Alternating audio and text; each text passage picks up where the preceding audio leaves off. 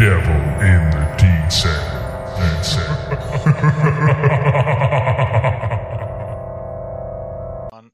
Hello and welcome to this week's Devil in the Detail podcast. I'm Rob Paxson and we're here talking all things Salford Red Devils. Joining me on the show this week, as ever, we have Paul Whiteside. Right, Paul, how's your week been, mate? Yeah, all right, thank you, mate. All right, got some days off coming up this week, so I'm looking forward to that. Spending a bit of time doing something other than boilers. So yeah, looking forward to that. But yeah, busy week. Disappointed on Sunday. Had a nice weekend until I went to Lee and watched us collapse at Lee. But yeah, I'm doing all right, thank you, mate. How's yourself? Yeah, I've been grafting Monday, Tuesday, Wednesday, and off Thursday, Friday this week. Long weekend, so that'll be something to look forward to. Parky's still camping in the lakes, getting a taste for this outdoor action. Yeah, he is, isn't he? Yeah, he's doing all right, and he's got a bit of decent weather, I think, this week. Weather's a bit better than it was last week because, you get a lot of rain in the lakes, don't we, and that. But no, it looks all right. Nice and chilled. You need that, don't you? Sometimes a bit of a relax and recharge your batteries and that, and get in touch with nature, as they say. Middle of nowhere, though. In the middle of nowhere, Paul. It's like, all there is are lakes, mountains, and a bit of low flying fog. That's what it's all about, though, isn't it? Sometimes you need that break. Yeah, I'd love to go somewhere like that and just switch off and not have my phone going all the time and people mithering saying this ain't working, that's not working. You just want a bit of time to yourself, don't you? So no, it'd do me that, to be honest with you, especially in my house at the moment with 3 women and a dog mithering. It's a film in there somewhere. Yeah. Chevy Chase. Yeah, I don't mind chilled out places, but I don't think you could do it for a long time. You start hearing your own heartbeat after a while, don't you? It's that quiet. Yeah, you're right there. Yeah, you are right. But no, everybody needs a bit of relaxing, rest and relaxation, don't they? I suppose with the busy lifestyles we all lead these days. Yep. So there's loads to go at this week. We're going to look back at the Lee defeat. We got all the big news coming out of the club. We got your amateur report, and then we're going to preview the game on Thursday against Catalan. So what we'll start off with the Lee defeat on Sunday. You're listening to Devil in the Detail, and this is your big match review.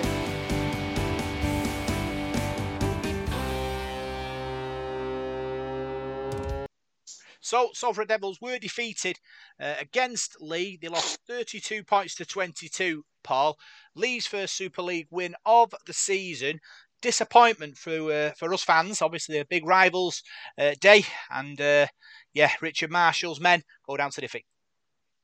Yeah, I think the disappointment more was with the performance than the defeat. I mean, I won't begrudgingly a victory.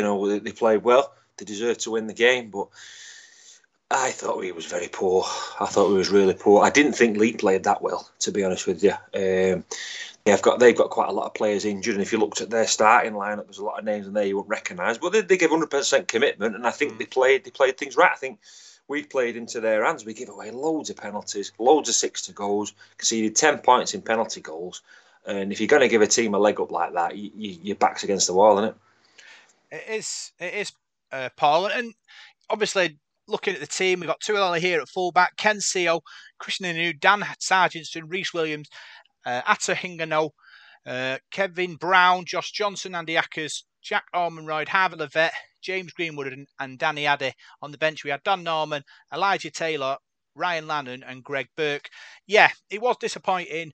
People talk about penalties a lot, and I've saw it a lot on Twitter, people saying, we're giving away too many penalties. We're most sort of indisciplined team in the league. But for me, I think the problem with the game against Lee was we never really got going. We scored early on the first set, and then the next sort of 5 sets we didn't complete. Couple of forward passes. One, I think, a sort of a silly penalty, and we kind of gave away sort of a trading set with them. So really, it was more about turning the ball over sort of easily rather than us giving away silly penalties in that first sort of half an hour or so. Yeah, I think, to be honest with you, I think we scored. You can score too early in games sometimes, can't you? Me surmising. I think we scored early there, and we thought we're going to turn these over. The rubbish these, we're going to turn these over easy. And you can't do that against any team in Super League. You've got to work. If you want the 2 points, you've got to work for the points. You can't just roll up and take them. And Lee weren't going to lie down. They've been targeting that game for weeks. You know that. Their coach has said, we've got a chance in that game. And they played the game plan right. Like you said, I thought we we didn't punish Lee when we had the opportunity. When we given far too much possession, they eased their way back into the game and got the try. Poor defending that, but to keep giving those penalties away, and they just kept chipping away and taking the points, and you can't fault their game plan.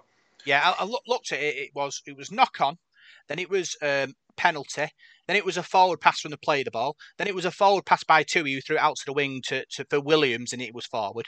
Then we scored, and then we sort of gave a dropout sort of straight after as well. And it's things like that where there's no momentum. And I think as the game sort of went on, the panic set in. We scored just for half time, but you could see the players on the sort of field starting to panic because obviously they weren't getting territory, they weren't getting possession, and they knew this Leigh team weren't here to roll over. No, and there's poor performances out there. I mean, I think with Danny Addy got caught twice, just stood still. You've got to be on your toes all the time, haven't you, and prepared to take the ball and do things right. And to me, it was sideways again. People were waiting for other people to do the work. Nobody wanted to take the game to Lee. And I don't know. I mean, Ken Sio got that try and we got back in front there. To me, we should have got the game by the scruff of the neck there. Yeah. We had Lee there. We were in front and we should have driven our advantage on. We didn't. Discipline again, like daft penalties away, didn't complete sets of 6 and invited Lee back onto us. And with that home crowd behind them, cheering them on, they needed that there. And no, we didn't get a foothold in that second half at all for me. And we were miles off the pace. Yeah, I think it was the kind of like between 50 and 60 minutes. They squeezed us. They got them 3 penalties, and that gave them the buffer, didn't it? And we just couldn't recover from that. But yeah, disappointing. I mean, I'm sure obviously Richard Marshall's men won't be happy with that. They'll be looking at that video and thinking how they can improve on that. But obviously, like I said before, it's about keeping the ball. It's about building pressure, and I didn't see it against Lee. Not at all. It was a really poor performance, Rob, and not taking anything away from Lee whatsoever. They're a poor team. They really are a poor team, and they made us look garbage. I mean, it was 10 points difference there. They should have had 40 points, Lee. They should have had more points than what they got. Yeah. And I just thought we were awful. It was a poor game plan. And to me, it was just like they chucked the towel in. They'd beat Huddersfield, and it was like, that's our cup final. We beat Huddersfield, we beat Watson. Put the queue on the rack now. We're not bothered now. And that's not the right attitude to have. We've got 5 games left now. And if we play like that, we're not going to win none of them. We're not going to win another game. So something's got to change there for me. I thought that was a real disappointing performance, and couldn't really take any positives out of it at all. It was poor. Flip side, though, for me, defence was good. Even though, obviously, Lee had a lot of ball, they had a lot of territory, we absorbed a lot of tackles. We'll look at the stats in a minute. The forwards tackled themselves to standstill, really. But if you're giving away possession and you're giving away territory, that's what's going to happen, innit? You're going to have to absorb, which is what happened. It was 4 tries apiece, wasn't it, the game? So... like you said, you give a team 10 points in penalty goals, and that's been what the difference is, 32-22 in the end. I think you've got to give Lee credit. I thought they had a lot of enthusiasm there, the likes of Adam Sidlow. I thought he worked really hard for him. Liam Hood came off the bench, and Mellor. He changed the game a bit for him. I thought, I don't think Mellor's the quickest, but he's direct. If you look at Kevin Brown and Igano, not direct at all. Neither of them went forward. Neither of them took the line on. Kevin Brown made a bit of a break, I think. There was one where he went through, took a quick tap, I think it was.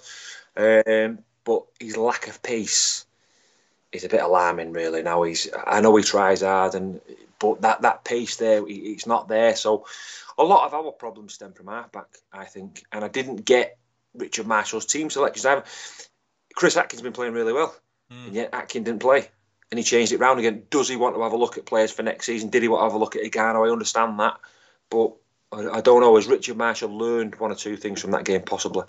Well, I suppose if he's looking for next season, why are you playing Kevin Brown in there? Surely you'd be putting Atkin and Atahinga now into that sort of half-back role to see how they can combine and how the chemistry is. Putting Brown in this little experiment doesn't make any sense. No, baffles me. You'd have to ask Richard Marshall that. I mean, I felt sorry for Sam Luckley as well. I thought he played really, really well against Huddersfield. Made the squad. Didn't play in that game, so I don't know what's happened there. I'm not going to name names, but there's 1 or 2 players I thought were really, really poor on Sunday, and if they're playing on Thursday, I'll be surprised. So I think he'll make some changes. I've seen the squad. I know a few people have come back in, but he wasn't good enough. You can go on about it till the cows come home, can't you? It wasn't a good enough performance. It was poor, and it was disappointing because the Salford supporter deep down in us knew that was going to happen. Yeah. You know, we were going to be the fall guys, and that would happen because it always seems to be us. You know, that lose to these teams when they're on a bad run. So so disappointing. And like I said, I don't begrudge Lee a victory. I thought they played well, but it's just alarming the way we played, especially after we beat Huddersfield. We played well in that second half, and then you wanted to kick on, build some momentum, but that was like a step forward and 2 steps back. Question is, Paul, how do you fix that? Obviously, we talked about it. You know, it happens a lot with Salford. We come up against teams that we think we should win, but we don't. We thought we'd eradicated that with our run to sort of grand finals and Challenge Cup finals. Obviously not. So how do we solve this problem? How does Richard Marshall sort of get his players in the right place mentally to be able to win one game against Huddersfield last week convincingly? Battle like crazy, get the result, and then back it up the week after. Is it physical? Is it mental? Or is it a bit of both? It's a bit of both. And without being disrespectful to the players, I don't think the squad is as good as what it was a couple of years ago. I don't think the players are as good. I don't think we've got that team spirit that we had then. We've not got match winners. Sometimes you need those match winners. It stems from half-back again. You've not got those people that are dominant enough. If you're going to win games, you need a dominant half-back pairing, and you need to control the game. We don't control games enough. I mean, the Huddersfield game, I didn't think we controlled. There's a lot of questions there, Rob. I don't think we're good enough at the moment, are we, to make playoffs and things like that. We're struggling a bit, and we had a big changeover in players. You've lost your captain as well recently, Lee Mossop going. Yep. That's probably at the side hard as well. So I don't want to be too harsh on the team, but it's difficult. Richard Marshall has got to put his stamp on things, and obviously we'll judge Richard Marshall next season when he brings his own players in and builds his own squad, because at the moment he's still playing with last season's squad, really, isn't he? So yeah, I think there's a lot of work to be done. We all know that, don't we? But it's not an impossible job. He's a good coach, Marshall, and I think he can turn things around. But no, it was a bit of a step backwards, that, and it's one of them things, isn't it? These things happen. You've just got to look to next week and turn it around. Yeah, I think what it is, it's more of a mental thing for me, because you've got to back up, haven't you? If you can back up and win 2 and 3, momentum occurs, doesn't it? And then I feel we struggle with that sort of getting over that ump the second time. We'll win one game, and how much does that take out of us physically and mentally? And it's always been a thing at Salford that we come up against a team in that second game where you think, just go again, and he can't. We have done recently in the last couple of years. We've got to grand finals when we got to Challenge Cup finals as well. But that was momentum. But like you said, different team, different people in different positions, different characters in that side. This team is full of good players, that I feel. And it's just a matter of Richard Marshall bringing a few faces in and moulding that team into a winning side. They're not far off, let's be honest, Paul, but there is work to do. Yeah, we've got some good individuals, Rob. I think we lack a bit of leadership at times. You've not got that leader on the field, that go-to man that we've had before. You know, you look at 2019, you had Jackson Hastings there, who was the go-to man. You had Niall Levels in the side as well, who was a talisman, who was always there, always backing up, always scoring tries. And there's players like that in the team now. There's some very, very good individual players in that team. But like you, I'm the same. I think we're just maybe 1 or 2, maybe 3 players short of a really good side. And it's keeping the spine of that together and strengthening it for next season. And I'm sure we will. But then you've got to be consistent. You've got to be consistent, and you've got to beat teams like Lee, haven't you, when you go to those games? Because it's no good beating Huddersfield and other teams and then losing the bread and butter sort of game. So yeah, consistency is the key, Rob, isn't it? It always is. Yeah. Looking at the stats, Paul, Elijah Taylor 23 tackles, Andy Ackers 39 tackles, Ryan Lannon 37, Danny Addy 36, Greg Burke 34, Josh Johnson 36, Harvey Levette 32, and Jack Ormondroyd 27. So a lot of tackles absorbed by our forward pack there. Yeah, it was a physical game, wasn't it? Lee have got a decent sized pack, haven't they, as well? And they took that game to us, so we knew we were going to have to do a bit of defending. They like to throw the ball around as well, don't they? I thought I said to you last week, I think they've been unlucky in certain games this season where they could have won. I know the last game against Hull Kingston Rovers where they lost late on, they was unlucky in that game. So yeah, they were no mugs. So no, I don't think you can question the effort of the players. I thought there was plenty of effort there. It's just application sometimes. Yeah. And I thought one player I thought played really well was Tuilagi. I thought he was great at fullback. He took everything. I think he was out of position for the Mellor try, but he just made a tackle, so I mean, I'd let him off for that. But I thought he was great under the high ball. He was pretty good with going forward on attack as well. So, but I don't know, is he leaving us next season?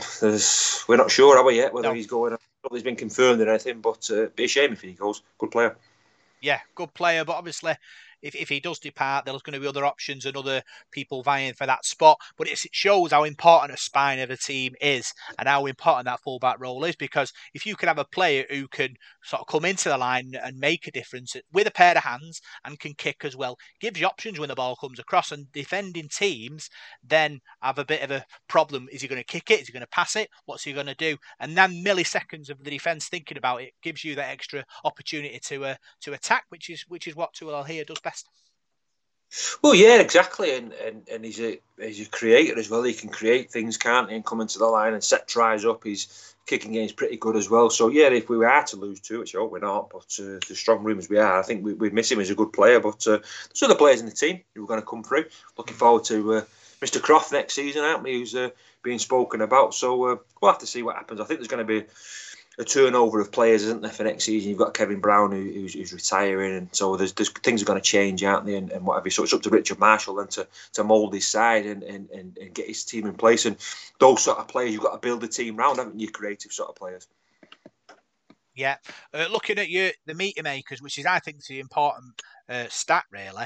Ken Sio 168, Tuilagi 150, and Dan Sargent 135. But the rest of the team and the forwards were between 40 metres and 60 metres, which isn't good enough if you want to go and win a game. Too much going sideways, Rob.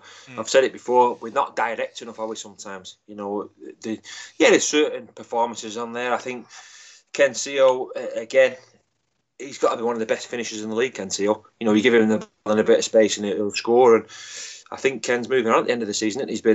I think he's leaving us, isn't he? From what I've heard anyway, and what's been touted about. Did the club put that out? Have I just made that up? I'm sure the club said, yeah, well, I think it's a wrong rumour, and I'd love to keep hold of Ken Sio. I really would. I think he's a great finisher. And but yeah, sometimes we tend to be a bit too... I don't know. I don't think Leeds did anything special to win that game. I think they run hard, they run straight, they were dead enthusiastic. And yeah, Mellor, he's a good halfback. He's had a lot of injuries over the years, but I've always been impressed with him when I've seen him play at Widnes and when he was at Wigan years ago as well. He was direct. He took the line on. And even though he's not the quickest player in the world, it's difficult for defenders to deal with. And if you watch the way he played with Sidlow, he had a good understanding with Adam Sidlow. A couple of times he'd offload it and have Sidlow coming back on the inside. And yeah, I think we just got to be a bit more direct. We've got players there who can take a line on, Lola here and Igano. I've still not seen. I don't think we've seen the best of him yet, Igano. I think he's an international player, isn't he? I'd just like to see him on the ball a bit more and be a bit more direct and show us his skill, show us what he's got. Yeah, obviously only a few games in Gano, and we're looking at him, we're thinking, do we need a bit more of him? But he's settling into a new country on the other side of the world. He's played sort of 2 or 3 games. He's had a game off as well. So, yeah, I suppose we do need to see a bit, but he's still got games in the tank to play, and hopefully, he'll show us lots of promise and even more next season. Yeah, I hope so, yeah. Has he signed for next season, or is he... Well, I think it's one of them where if he's good, we'll is it an option at the end of this season? Yeah, I think whether we decide to keep him. Yeah, so hopefully, he impresses and Richard Marshall decides to keep him, because I'm sure he's got a good pedigree, hasn't he? He'll play for Tonga and international player. So I just don't think he's found his spot in the team yet. But we've been a bit in and out, haven't we? We're not winning matches, and we're not playing at the top of the league. So it's difficult to break into a side when you're not doing very well. So we'll give him the benefit of the doubt, I think. But yeah, I'd like to see a bit more. Yeah, big thanks for your 3-word match reports and man of the matches. Ricky P and his dogs in sale. How many penalties? Sarge. Richard Martin, pathetic, woeful, embarrassing. Gary Williams, brainless, no desire. Mark, really poor show. Tui. John Waite, unprofessional. His man of the match was CO. Colin Wilson, well played, Lee. He hadn't got a man of the match. Stuart Smart, Mr. Leader, CO. I think that could be a thing. Obviously, Lee Mossop's retired through injury, and we've got we've got captain, we've got like a vice captain, I think Greg Burke has come in, Kevin Brown as well as took over as the real leader. But obviously, moving forward, there's going to have to be somebody else to come in, or somebody in the group who's going to stand up and be that head guy. Yeah, you need that. You need somebody to lead the team. You need somebody to give him the rounds of the kitchen when you stood behind the goal and you just conceded a try. You know, Malcolm Alke used to do that all the time, didn't he? And yeah. Every team needs a player like that. So yeah, I think there's been a lack of leadership there since Lee Mossop went, and you know, somebody needs to step up. Now there's plenty of senior players there at Salford. I mean, it's not like playing a team full of kids every week. There's some international players there and some good players there. So yeah, I'd like to see that. I'd like to see somebody grab it by the scruff of the neck. I don't know, I was thinking about the sport in general recently and just reading some stuff in the League Express and things like that. And it's difficult. I don't know, since the COVID situation and what have you. I mean, you look at the crowds, they've not sort of come back, have they? The game doesn't seem quite the same. There's no scrums, there's this, that and the other. And I don't know, something needs to change for me for next season. And that enthusiasm needs to be back there. I mean, I watched the Wigan Saints game the other night and they're normally great matches, aren't they, the derby games? I thought it was garbage. I thought Wigan were really poor. And I don't know, there's something needs to happen in the sport in general, because it seems to be going backwards for me. So yeah, I'd like to see some changes. Flip side of that, Hull derby was unbelievable. Yeah, it was. It was a good game. That was a really good game. I watched that I tried to watch that on Saturday night. My wife and the kids had gone out and dog was here. And if I had told him to get off the couch once, I must have told him about 100 times. I was just up and down, tackling him off the couch. So I was watching it and then pausing it and watching it. But no, I enjoyed it. It was a good game. It was a good match, that. And there was a decent crowd there, wasn't it? And a good atmosphere as well. And that was a good game. But yeah, I think there's a lot of uncertainty this season, hasn't there? You know, with games getting postponed and things like that. We live in quite an uncertain world at the moment, don't we? So yeah, I'd like to see it settle down a bit next season and, you know, things fall back into place, if you like. Yeah. Colin Reynolds, penalty, CO. And win cup disgrace, that's all. James Hoskinson, long walk. Yeah, congratulations, James, on his charity walk. I think he walked from the AJ Bell to Lee for Lee Mossop's charity, amongst others as well. He's walks all the way to Lee and then watches that. That's gonna break your heart a little bit, Paul. Yeah, he did. He phoned me when I got there. I just got to Morrison's for a cup of tea, and he phoned me. Oh, can you meet us? Are you in your car? I said, yeah. He went, can we put some bags in your car after the game? So I was baggage man for him. So, but yeah, they'd done a good job there. I think he said it was about 10 miles. Yeah. The lad who we walked with, his name escapes me, forgive me, but he said he had like blisters all over his feet, and 10 miles is a long way, and it was pretty warm as well on Sunday. And that bag he was carrying, I carried that back to my car, to my dad's car, and dumped it in. It weighed an absolute ton because my back was killing it. I only walked about 100 yards across the car park with it. So yeah, they did really well there. So yeah, well done to them all for a good cause as well. Yeah, Tony Frame, the 3 Ps, he hasn't got a man of the match. Nicholas Fletcher, mistake, penalty, repeat, Tui.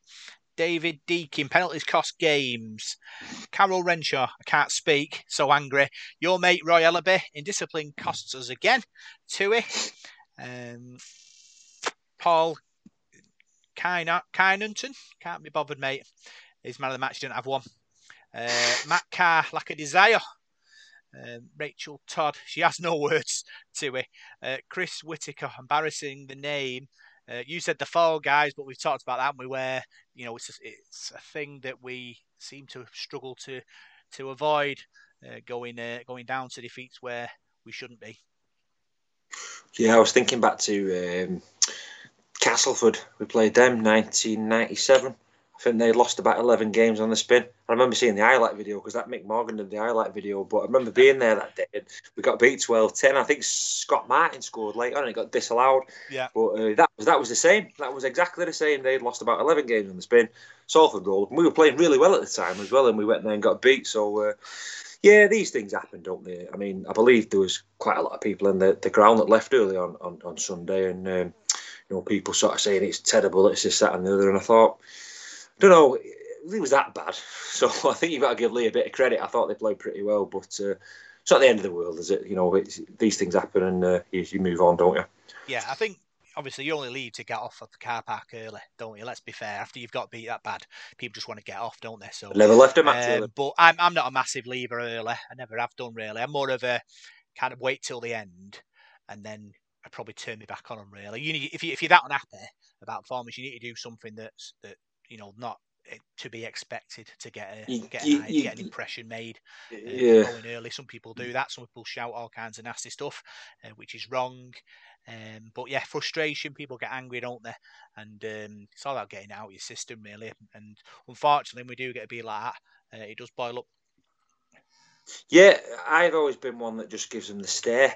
I don't shout at you. I start staring with my arms folded. That's how I've always been. But no, I can categorically say I have never ever left a game early, and I never would do. It's a matter of personal pride for me. I'd never leave a game early. It's just no matter how much they're losing by. I don't know. There's something satisfying about staying to the end. It's just like a suffering sort of thing. My dad told me that years ago when I first started going. He says, "Son, you never leave a game early, no matter how bad it gets." And I've lived by that, and I'd never wanted to let my dad down. So because he'd shout at me, so I've never gone early, and I never would. But I understand it. Yeah, I understand the supporters being disappointed. While we're on that, a positive spin. I thought we took a really good following to Leigh. I actually took a little picture and posted it on the page from where I was sat, and there was a good following there.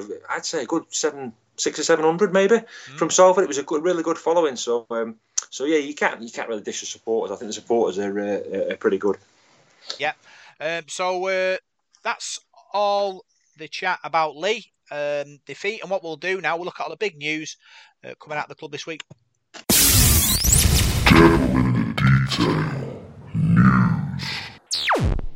So first bit of news, fans meeting on the 1st September in Wharton Legion.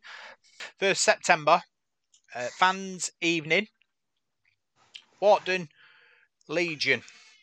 Kevin Brown, Connor Aspey and Cliff Eccles. That'll be a very good evening. Lots of good chat there. Yeah, Cliff Eccles. It'd be great to see Cliff down at Salford. Cliff's a good lad. He's done quite a few ex sort of supporters trust players things, hasn't he? He's been to a few. I think when we was at that 1997 reunion, Cliff come to that one, I think, didn't he? And one or two others. He's a nice fella as well. Spoke to him a few times, and top player for Salford. No airs and graces about him. Real hard worker. Won the Tom Bergin Trophy as well in the Premiership final in 1996. Really, really solid prop forward. Be great to see him, and looking forward to that. If I can get there, it'd be good to go to. Yeah, it's free as well. So if you fancy going down and sort of enjoying the evening, advise it's always a good evening down with the Supporters Trust in Wharton. So if you can get down there, support that. Next bit of news: Catalan game tickets are available to purchase. Don't forget the club get a percentage of the ticket if you buy it before kick-off, before the day of the game, which is always good. Obviously puts a few more sort of coppers in the bank, and then obviously if you can entice new people to come, it's always an option. Yeah, in a way it's a bit of a test Thursday night for the club, isn't it? With Catalan, there's not going to be any away supporters there, so it'll be interesting to see how many people buy into it and go. I mean, I hope so, because they're a good side, Catalan, top of the table, and they've got some smashing players. It's a big test for us as well, so I hope we get a good crowd down there. I'm not sure whether we will now after that league game, but no, promises to be a good night. Get down if you can get down there and enjoy some rugby league. Weather's going to be good. It's definitely worth getting down there. Yeah. Next bit of news: Salford Learning Disability Super League team are trying to get going, looking for volunteers, looking for players, looking for people to help behind the scenes. They're going to be training at Eccles College between 7 and 8 p.m. on a Tuesday. I think it's great. Obviously, the club engaging with the community. It's people who have sort of disability who want to get involved in rugby, and hopefully they can get to Salford and we can have a team and we can get behind them as well. Yeah, of course. Yeah, I mean, that's the one good thing about rugby league that I have always found in the time I've watched. It's a very inclusive sport, and that's what you want. You want the sport to be open to everybody in all walks of life, don't we? So if you've got people with learning disabilities and difficulties and things like that, I'm not a massive expert on that, but I do know my dad works with people like that now, driving them around and things like that. People with learning difficulties, and he really enjoys it and gets a lot out of it. And he comes on with a smile on his face all the time. Some of the things they say to him, and he gets on really well. So, people from all walks of life need help, don't they? And if they can buy into Salford, and Salford Rugby League Club can help them, I'm all for that. I think it's great, and I just hope people can volunteer. I know people are busy, aren't they? And people have busy lifestyles and lots of things on. So sometimes it's difficult to get to stuff, isn't it? But if people can invest a bit of time in that, I think it'd be really rewarding. Yeah, if you're interested, contact Craig Fisher on 0161 631 5252, or you can email him at craig.fisher@srdfoundation.co.uk. So hopefully they'll get a team going there, and we can do their sort of reports as well, which will be great. Other news as well, Paul. Our couple of our under-16s, Shane Glover and Kelt Roberts, they were involved in the Welsh under-16s who played England Sunday afternoon. England come out winners in the end, but I think it's great these two lads have been selected for the country, and it shows that our under-16s are producing some good talent.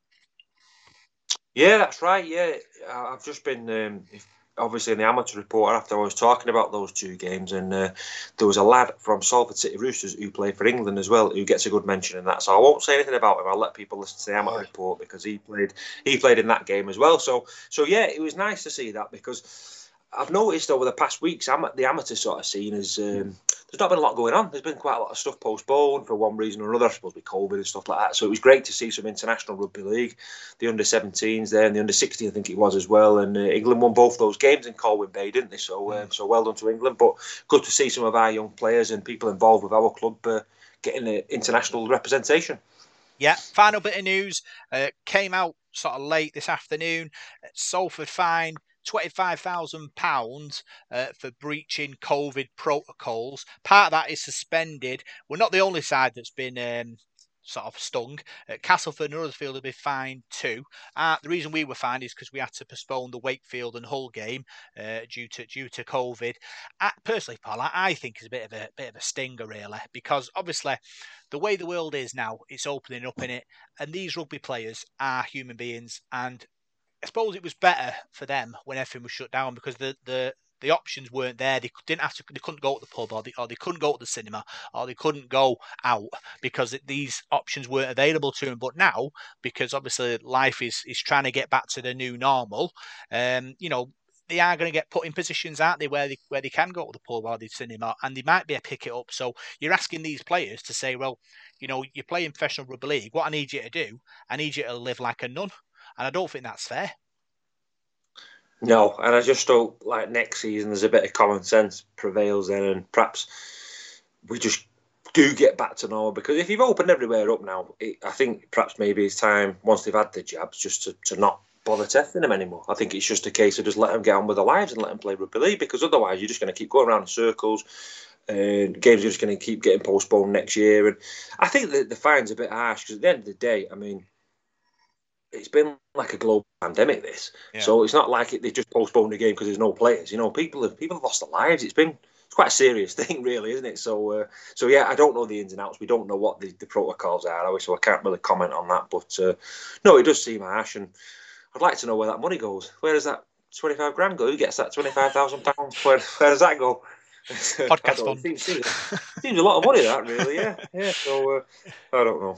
Yeah, I think it's strange, but obviously, like everyone, people know you can have your jab and you can still catch it. So it's not. It's a difficult situation, and rugby league, have this caught in a conundrum. The same they're talking about the scrums. I don't know whether that'll come back because it's a close contact thing every game. So it's going to be interesting to see what happens. Obviously, they're going to wait and see what the science does and how, if the virus mutates or whatever. We're in this constant sort of ever evolving situation, aren't we? So we'll see how it plays out. But I thought it was just a bit of a snidey shot, really. But it is what it is. You've got to follow the rules. We weren't the only team that got pinged as well, which is one of them things. A lot of people talk about the Salford conspiracy, and Castle Huddersfield got done as well. So that shows that at least the Rugby League are being consistent with all the teams. Yeah, no comment. Yeah, I don't know. I don't really know. I know I saw a lot of. I didn't know anything about. My wife phoned me today. Said, "Oh, have you heard this about Salford?" I'd not seen it, so I don't really know why. So I don't know. I don't want to get involved with stuff like that, and I don't like these. I'm not a conspiracy theory person, so yeah, it's one of those things, isn't it? And I was thinking to myself today, we've got 5 games left now, 2 at home, 2 away in the Magic weekend, plus the 3 games that we've had postponed, the Hull KR, Wakefield, and Hull game. And from where I'm looking now, I don't think those games are going to get replayed, are they? No. Because when you think about it, the Huddersfield game got moved, didn't it, to the Thursday from the Sunday, was it? And that was maybe to get a fixture in the week after, and that never materialised, did it? So it looks to me like we're just going to, the games that have been postponed now, we're going to run out of time and not play them anyway. So yeah, it's a funny one. I mean, the Catalan Dragons, it was in doubt whether that match was going to be on this week, wasn't it? And then we've got the Hull FC game on Monday coming up. So I'd be surprised if we play both those games, to be honest with you. But hopefully we will, because we need to get the games in, don't we? But I'm sure there's something else around the corner to sting us against, some sort of COVID thing somewhere. But hopefully not. Hopefully it'll go off without a hitch. Yeah, our under-6 teams are playing Leigh tomorrow night, which is Wednesday. They're playing 4 fixtures there. They're playing at Leigh Minor Rangers ARLFC, which is WN72LZ, if you fancy going down. 6:30 kickoff. And also, there's a supporters bus going to the Magic weekend. 4th of September, 10 a.m. from the AJ Bell. Returns at 9 p.m. from St James's Park. The season ticket holders £20, non-season ticket holders £25. Book it online. So that's good. At least the club have got a couple of coaches. Going. I know a couple of, I think, is it Langworthy? They've got a coach going. I think the Dog and Parch have got a coach going as well. So hopefully there'll be a big following of South fans down in, up at Newcastle. Yeah, I tell you what, 20 quid's good for a coach at Newcastle. Yeah. I used to go to a bit of football years ago, and all over the place watching Rochdale. That was my other sort of thing I used to do. My mates didn't support them. I just went for the day out. But the coach trips there, I remember going to Carlisle once on a Tuesday night, and that was about 25 quid. And I'm talking 20 years ago. So 20 quid to Newcastle is really, really good. And a Magic weekend, if you've not been, it's a great concept, I think. In Newcastle anyway, there's certain grounds where it was a bit naff, but I think Newcastle's really good. St James's Park, it's a magnificent stadium. They've done stuff to it since, I think, last time we went. It always looks massive on the telly to me. Very friendly place, Newcastle, great city. And I'm looking forward to it. It's a week on Saturday? It's not long off, is it? No, week on Saturday. Yeah, week on Saturday, yeah, so I'm looking forward to that. How are you getting that? Are you going to that? We're going to be driving up, I think, if I'm going. Hopefully. Right. We'll see. Hopefully I will be. Long way Newcastle, though, isn't it? I'm jumping in your car if I can't drive myself. Depends on my car, really. I suppose that's another thing. Not my car. Can't come back in the dark, can I? 20 quid on that coach. Yeah, maybe. To get older on the coach. Yeah, it could be. But yeah, it's good. I hope we take a good following there. We've got the shirt as well, haven't we? We're going to wear. So I'm looking forward to that. It should be a good day out. We've got Castleford as well. I think we always seem to have a bit of banter with Castleford, don't we? I think there's some good fixtures at the Magic weekend. So, yeah, I'd advise anybody to get a ticket for that. Should be good. Yeah. So that's all the news coming out of the club this week. And now we're going to look at what's happening in the amateur scene with Paul Whiteside.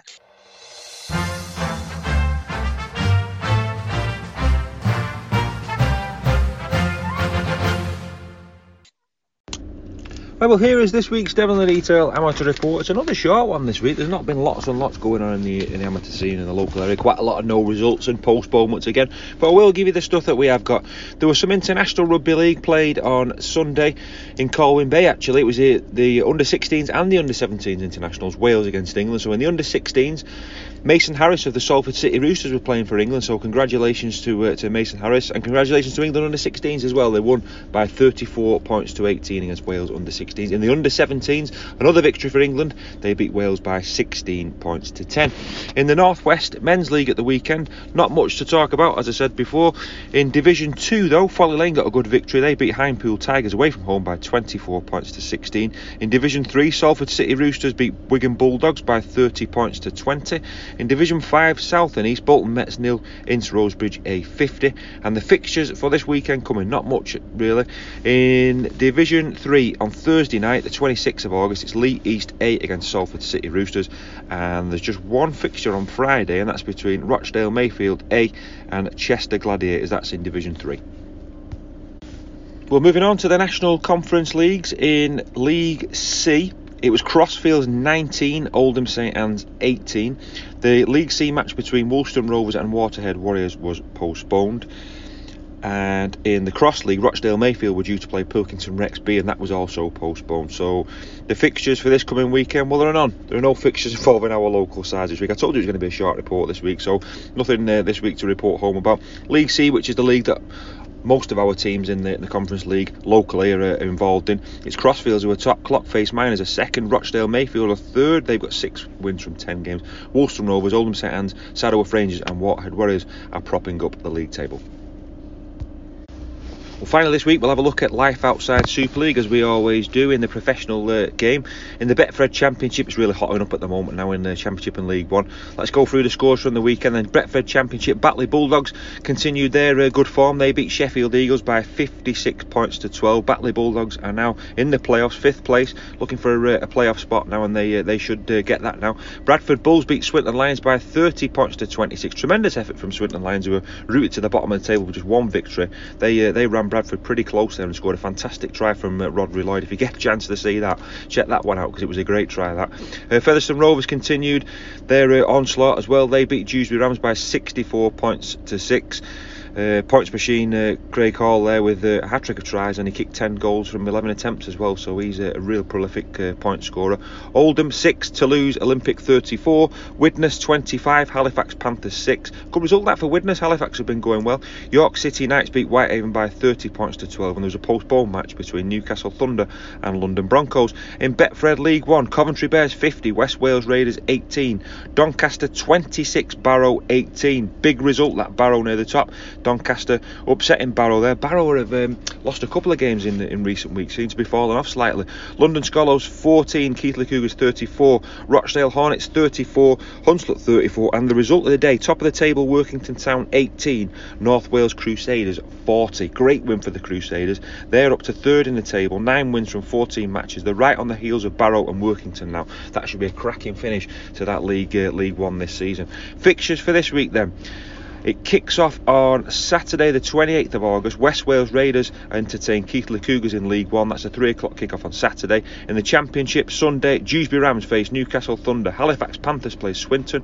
London Broncos are at home to Sheffield Eagles. Oldham face Featherstone Rovers. Whitehaven take on Widnes Vikings. And York City Knights play Bradford Bulls. They are all 3 o'clock kick-offs.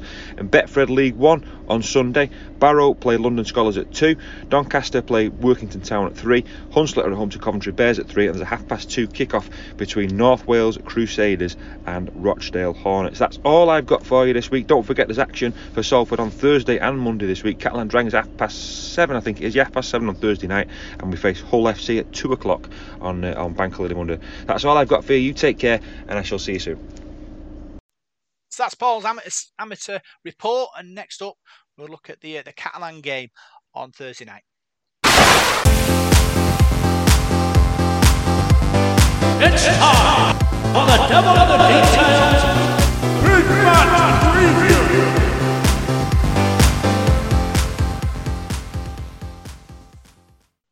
So, Salford face Catalan at the AJ Bell Stadium on Thursday. Catalan, top of the table, were decimated by COVID last week. Managed to pass all the COVID tests, so the game is on, which is good news.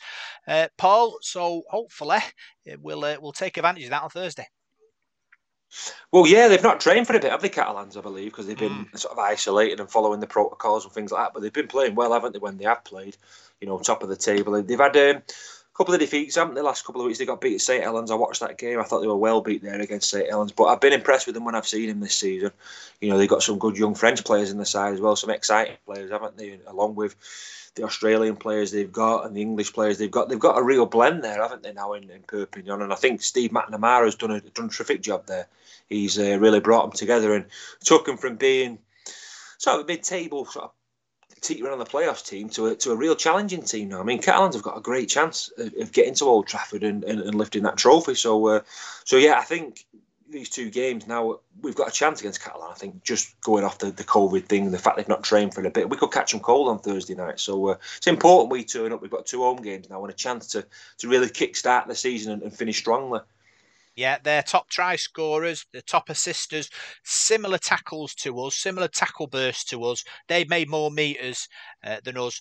It's kind of when you look at the stats, they just score more tries and make more. But it is what it is. That's why they're top of the table, because they manage to stay in arm wrestles longer than we do, and that's why they're top and we're not. Yeah, they've got some quality players as well. Look at Josh Drinkwater and James Maloney, the halfbacks, are very solid, aren't they? Sam Tompkins has played some good stuff this season, coming out of fullback as well. So they've got a big, strong pack of forwards, and when they get on top of in that south of France, they can really steamroll you, can't they? So they've got talent all over the pitch, Rob. They're a good side, aren't they? So we're going to have to be on our mettle to beat them. But I think sometimes with Catalan, you can catch them cold. If they're not on the game, they're not on the game. They tend to be quite flamboyant sometimes, don't they? They're not as methodical like a St. Helens side, who don't tend to give anything away whatsoever, really, do they? So I think with Catalans, if you can get in the arm wrestle with them and move the ball, and you can score points against them. I think you can score points against them. So yeah, I'm looking forward to this game. It should be good. Like I said, it's always good to see a side come along with quality players like that. To see how test yourself against them. This is going to be a test on Thursday night. There's no doubt about that. They sort of put us to the sword, didn't they, in Perpignan when they played us earlier in the season. So yeah, we need a response. I think we need a response after the debacle it was the league game on Sunday. I think we need to go out there and show the supporters that we're not a Mickey Mouse team, that we're a good side, and we've got some good players in there. And yeah, I think if I was a player that had lost in that league game on Sunday, I want to go out there and put a few things right, put things to bed and perform well. So we're looking for a response, aren't we? Yeah, it'd be interesting to see how Richard Marshall kind of juggles his squad, whether he sort of changes his pack a bit or brings his sort of few forwards in and things like that. Because obviously the problem was sort of consistency and keeping in the arm wrestle. So I'm not sure what the best plan of action really is. Get your forwards who are going to go forward and make your meters, or get your backs who are going to score. But obviously with your backs, you need to be in the right positions to score. And you got your halfbacks as well, I suppose, the likes of Chris Atkin in the team. Obviously, last few weeks, wasn't in last week. So it's going to be interesting to see if Richard Marshall decides to change that up again. Yeah, do we know what's happened to Declan Patton as well? He's not been in the squad. I don't know whether Declan's injured or fell out of favour or what's happened there. I'm not so sure. But yeah, it depends which way he goes this week.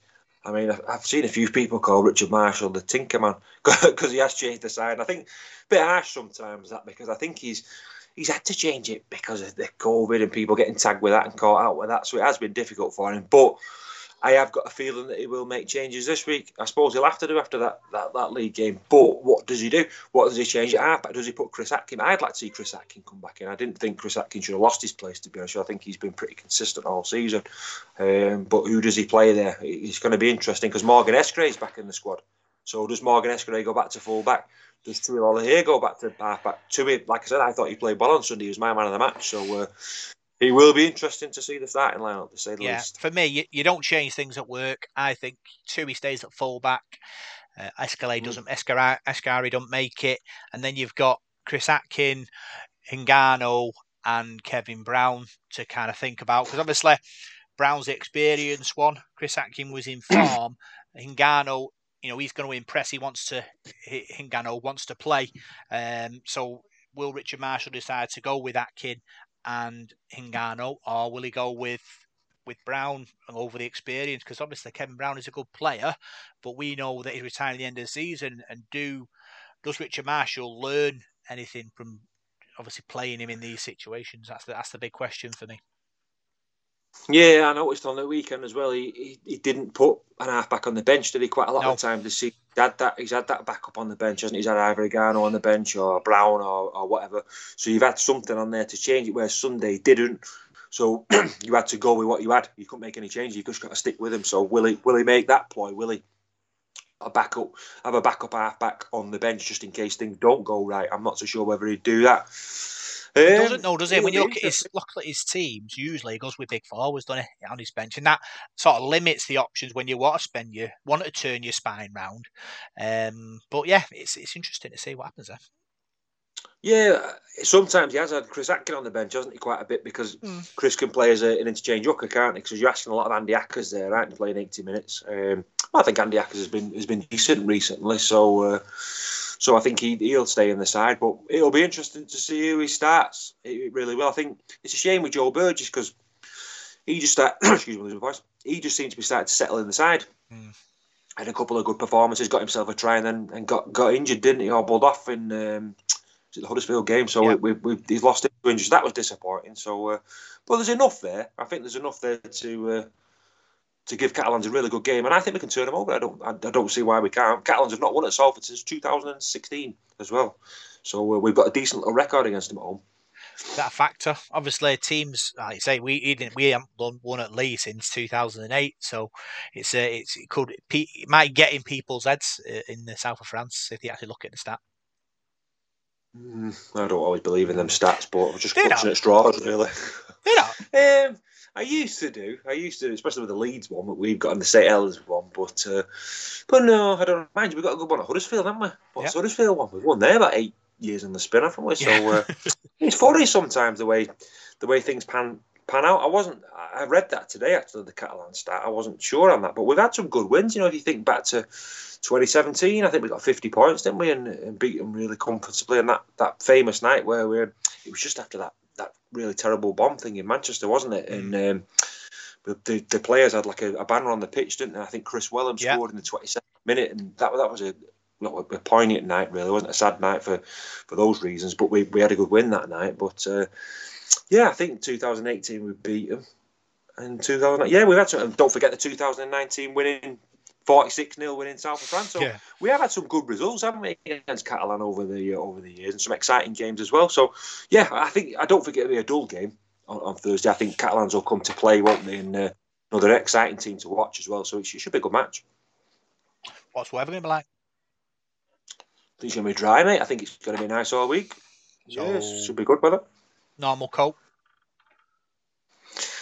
Ooh, for the AJ Bell. No, it's always freezing, isn't it? It's always cold, isn't it? Especially sat on that balcony where we normally are. So no, I'd say bring your wind cheater with you. Yeah. I'll bring a jumper. Go on then. What's your score prediction? Oh, now you're asking. We can't score points, can we? No. Well, sometimes. Salford 24. 24. Catalan 22. 24-22. Is there a story behind that? There is a little story. You know that prediction league that I'm in with Paul Parkin? Oh, yeah. Andy, the Featherstone supporter. Oh, yeah. Well, for the last 3 or 4 years we've been doing it. I've never backed against Salford once. But this week I have. I backed Catalan. Well, I'm trying to win it. I'm trying to win the league.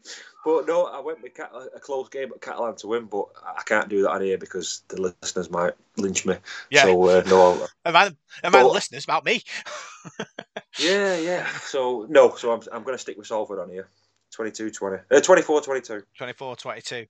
I'm gonna go for a blitzing first 20 minutes from Salford. They'll come out firing after feeling stung, getting beat against Lee. I think we're going to build a big lead. Catalan will come back and we'll blow them away in the last sort of 10 minutes. So I'm going to go Salford 30, Catalan 16. And I'm thinking I love your confidence. Be Dan Sargentson with 2 tries. Yeah, I love your confidence. All right. I really do. I've got to believe you've got to believe, haven't you, Paul? Because obviously we go to games, don't we? And you've got to think to yourself, we're going to win today, aren't we? And I can picture in my mind how it's going to play out. Sometimes it doesn't, but most of the time, it kind of sometimes does in certain ways.